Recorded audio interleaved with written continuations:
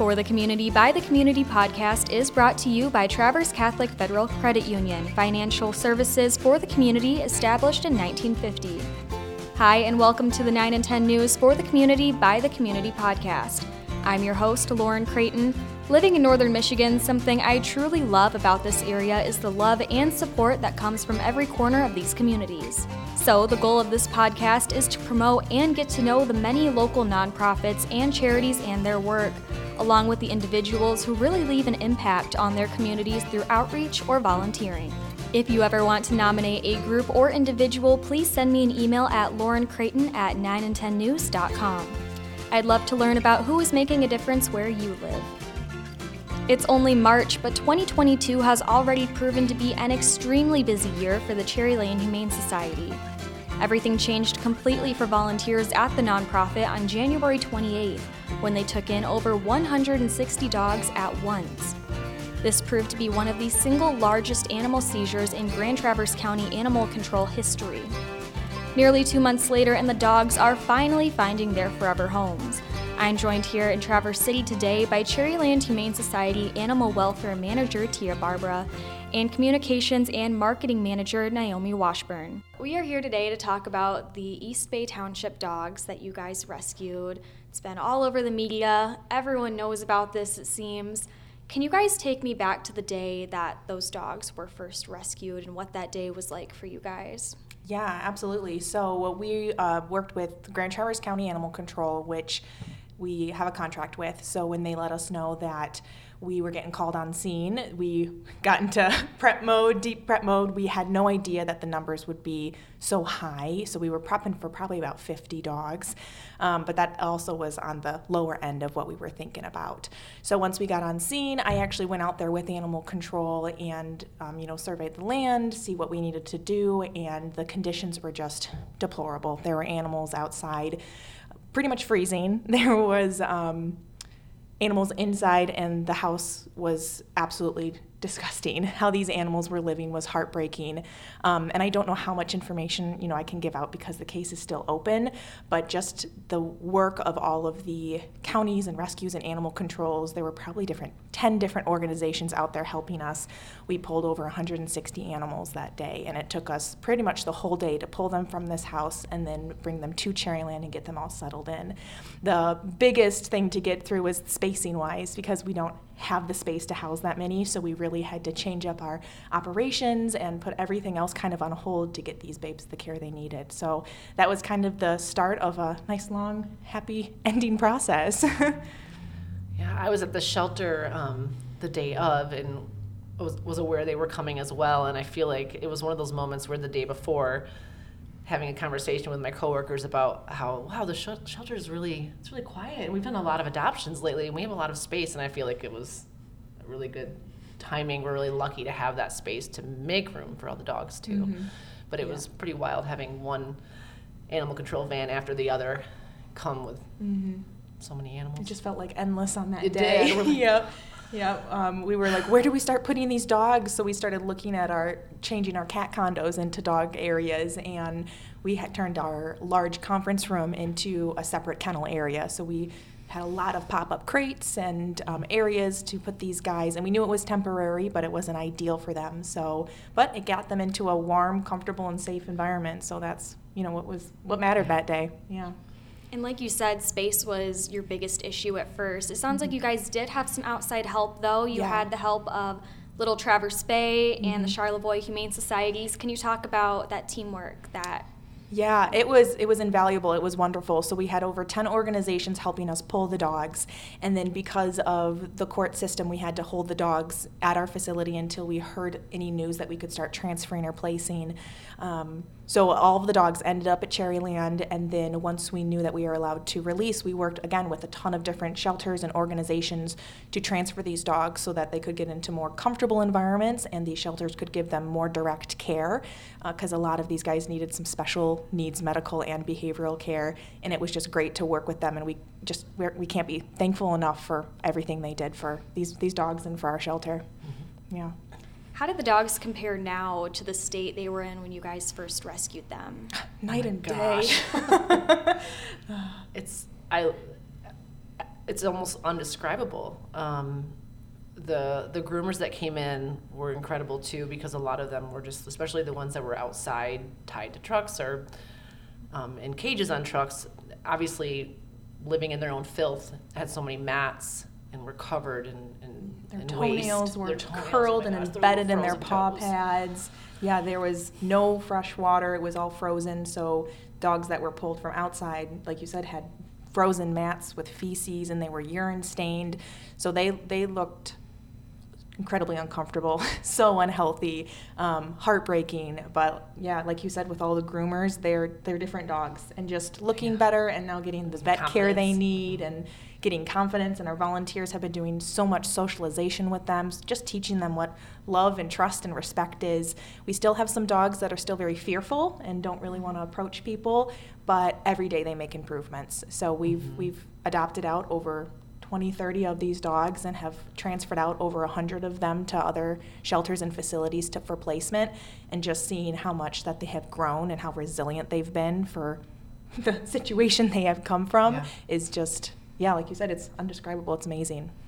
I remember coming there to talk to you guys when you first let the media kind of see the dogs for the first time and talk to animal control, and it was amazing how comfortable they were already. I mean, so Yeah. many of these dogs were coming right up to us and trying to jump on us and everything. Yeah, So I yep. think they've made, great improvement Yeah, from what I they've can made see. wonderful progress, and it's just amazing to see how far they have come. It's really great. It's awesome. And even the ones that are still really fearful, I know happens for Tia too, but like a lot of us have been working with, a lot of the dogs in the kennels, and it's really special to me to see that like light of recognition when they start to like, the really fearful dog starts to have a connection with you and feels love and is accepting it. And it's really overwhelming for me as well, but it's pretty special. Yeah, It's probably the something moment- they've never yeah. experienced before. Yep. The moment they realize that Yeah. they're loved and they know what that is, and watching them learn how to play with toys, oh my goodness, your heart gets so full. Yeah. Watching them figure out a squeaky toy or how a ball is being tossed. So Treats. and their personalities come out from it. So it's just been an incredible process. Right. And it's so sad that they're finally getting toys for the first time Yeah. and love for the first time, but Being touched. right. Yeah. Yeah. Well, let's talk once again about the community outreach that you guys experienced almost right away. I mean, you guys had an influx of donations and just everything kind of dropped off. Can you talk about that a little bit? Yeah, I was, Tia was definitely hands-on with the animals every day while I was sitting up front and accepting donations and the deliveries from UPS and post office. And we had to have volunteers to unload the trucks of deliveries of donations that people gave us. We're talking like hundreds of packages of every day from people in the community. It was amazing, and they reached out with everything that we needed. Yeah, it was awesome. We had people reach out who wanted to volunteer and help us clean, because with that amount of animals, you are cleaning 24/7. So to have people come in from all over to want to come help clean up poo, we're like, thank you. That was the biggest thing. And yeah, our lobby was full of donations. We had a volunteer jump out and get us shelves because we were running out of storage space for everything, which is just phenomenal because we needed it and it was there and we used every bit of it. And the monetary donations that came in, incredibly thankful for those, because there were so many emergency vet bills that needed to be paid, animals that needed special care. There are still animals that are needing special care, either on medications, have surgeries coming up. So those funds, it was just such a relief to know that the care that these animals needed, they were going to get because of our community. And the businesses and local restaurants or just businesses or people that brought food to feed the many volunteers and staff too that we had every day. We had staff working 14, 16-hour days, so to have lunch there or even just someone stop by and pat us on the back was just the fuel we needed to keep going. And I know you guys had a goal of donations you wanted to reach kind of early on, and you met that goal. Is that correct? Yeah, we received everything that we needed. Yeah. Mm-hmm. Well, I also wanted to ask about just the home they came from in East Bay Township. By now, we've all heard the name Ray Fiegels. I know we cringe when we hear that name. What are your thoughts on that whole situation? Well, I know that it's still in the works, and we want to do as much as we can to make sure that information about why this happened, what we can do to better it, and to make sure it doesn't happen again, I think is a priority, and to make sure that these animals, for what they went through, people understand their story and can speak up when they hear or see, and then the people who have the power to change do something about it. So yeah, I'm not sure about the details of the case or anything like that yet, but just knowing that we need to do better for these animals, and just to see how there's people out there who want to and are ready to and to speak up. So we just need to make sure that we have everything lined up so we can do that properly, and to make sure that individuals like Ray Fiegel do not, harm any more animals. Right. I think this is a good path for us to expand on humane education in animal advocacy going forward with our community. And like Tia said, people, we have to be seeing these things around us, and it's happening, and this isn't the only case. So. Yeah. Right. Yeah. It's definitely one of the largest cases that we've ever seen at Cherryland, and I'm not sure, in regards to either northern Michigan or in the Michigan area, but we deal with multiple animal neglect abuse cases every year. And just before the East Bay Disney dogs, we were holding other court case dogs, and beforehand we had over 20-something animals on court holds throughout different, issues and concerns. So to get a streamlined process of how to care for these animals and how to get the outreach for these animals, I think is really going to make a big difference on moving forward when it comes to cruelty, neglect, animal welfare. Yeah. So do most of the shelter dogs come from abusive homes then? It's a variety. So with our contract with Animal Control, any stray dogs that come in come into our care, and once their hold is up, we get them all medically and behavioral cared for and find them homes. So we work with them on any type of seizure cases, cruelty, neglect. We also accept owner surrenders through the public. So we get in dogs from pretty much any scenario you can possibly think of. So our operations of care for these guys are constantly changing because we do what the animal needs and based off of that care. Right. Yeah. Well, what kind of dogs are still up? Are there still dogs up for adoption? Or Yes. Yeah. So we have a couple. We were so overwhelmed and just thankful for so many families who are interested in these dogs. We had over, I believe, 70 applications and over 100 inquiries when this first seizure happened. It took us a little bit to get through all of the applications and the calls and to work with these animals and get them ready for adoption. So we've been reaching out to a ton of families, and specifically with these animals' needs, some of the adoptive families have decided it's not the best match because of either the animals' needs or their current situation. So a majority of those applications are either on hold or they're going to be looking at another time. So we do have probably around 10 Disney dogs still looking for homes. We're currently working with a couple families and going to hopefully post the remainder to our website once they are ready for adoption, because we still have some scaredy babies and some medical needs. So once they're feeling better and comfortable with people, because we would hate to push them too much when they're still learning how to trust and love. So once they're ready, we're really excited to find them homes. Yeah. And what are these dogs that are the 10 Disney dogs that are still up for adoption? What kind of breeds are they and ages, things like that? Yeah, so we've got some Yorkie mixes, Terrier mixes, and I think we have a few Aussie mixes as well. So I know they're going to go fast because they are sweethearts. Yeah, they're all so sweet. Oh, I want to see some pictures right now. They sound so cute. Well, I think it's important. What should people know when they're adopting a dog that has been through so much trauma? I think there's probably some things they should know before adopting those dogs, if you want to. I personally had one as a foster, and they're so sweet and have so much love to give, but it's just moving slow. Getting comfortable in their surroundings, getting comfortable accepting love, potty training, although they're doing really well, but it's just not the same as any other animal when they've not experienced those before. Tia knows more about this than me. Yeah. But I'm experiencing it firsthand. It was, they just need some extra love and patience. Yeah, lots of patience and consistency, and knowing, when these dogs do come into the home, it's their first time experiencing home life, into a clean environment with, your typical home layout. And that in itself is all new to these dogs. The fresh air is new to these dogs.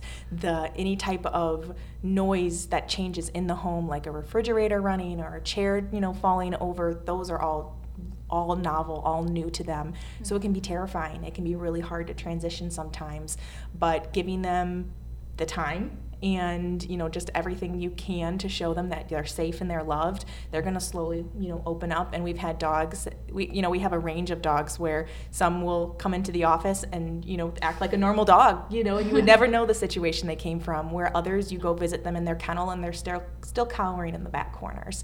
So depending on the dog they get and their personality, it's going to be a different situation for each family. But yeah, it's just knowing that they don't know quite how to dog yet. So teaching them, a home and a family and how to play and where to go potty, and also just having resources. These dogs never had or didn't have water or food available for them right there. So knowing that they even have that option is a total changer for them. I feel like us seeing it firsthand, like once they get there, oh my goodness, I feel like they're going to be the best, most loving companion pets. Yeah, they're wonderful. So patience and understanding sounds like the two main key points to remember. Yeah, yep. Just being patient with their transition and, staying committed to what their needs are, because it may change as they transition. It can take up to 3 months for a dog with a tough history to fall into place into a home and even to start to connect with people. But these dogs have been so open and have changed so much. So it's been wonderful to see. Well, are there any future events coming to Cherryland that you guys want to talk about? I know next month is National Pet Month. I don't know if you have anything special planned, but if you want to promote anything. We don't as of right now, but I think once it starts to warm up, absolutely. I know in the summers we have a lot more events and we can get our dogs out there. And I know we work with local nursing homes to bring pets to visit the seniors. And now that COVID is to a point where it's safe for our team to go in with an animal, we're actually starting that up here soon. So we're looking forward to getting them out and about. We've definitely had a lot of businesses reach out wanting to collaborate with us, like Bubby's Bagels selling dog treats, giving the proceeds to us, Third Coast Bakery making dog treats. So those are in-person events, but soon. Yeah.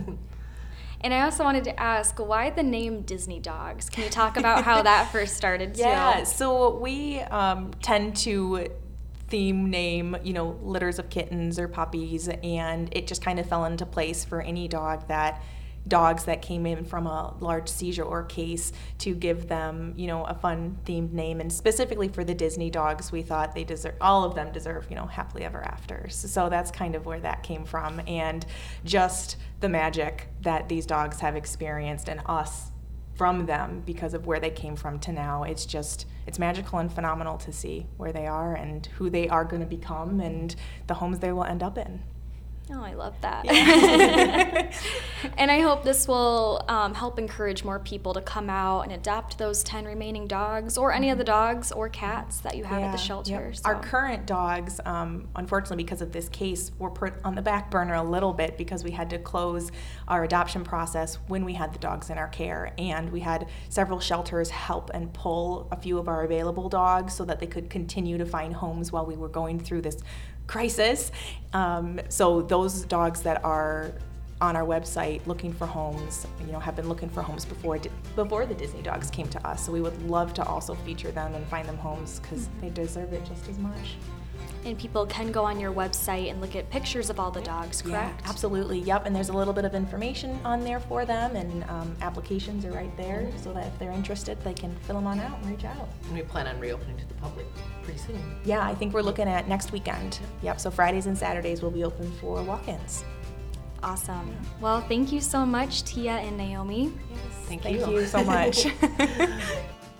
Again, that was Animal Welfare Manager Tia Barbara and Communications and Marketing Manager Naomi Washburn with the Cherryland Humane Society. Head to 9and10news.com for more details on adoptions, and always, if there are any groups, nonprofits, charities, or even exceptional individuals you'd like to hear about, email us at 9and10news.com. From podcast producer Joe Busick and myself, thank you for listening to the 9 and 10 For the Community by the Community podcast. The For the Community by the Community podcast is brought to you by Traverse Catholic Federal Credit Union, financial services for the community established in 1950.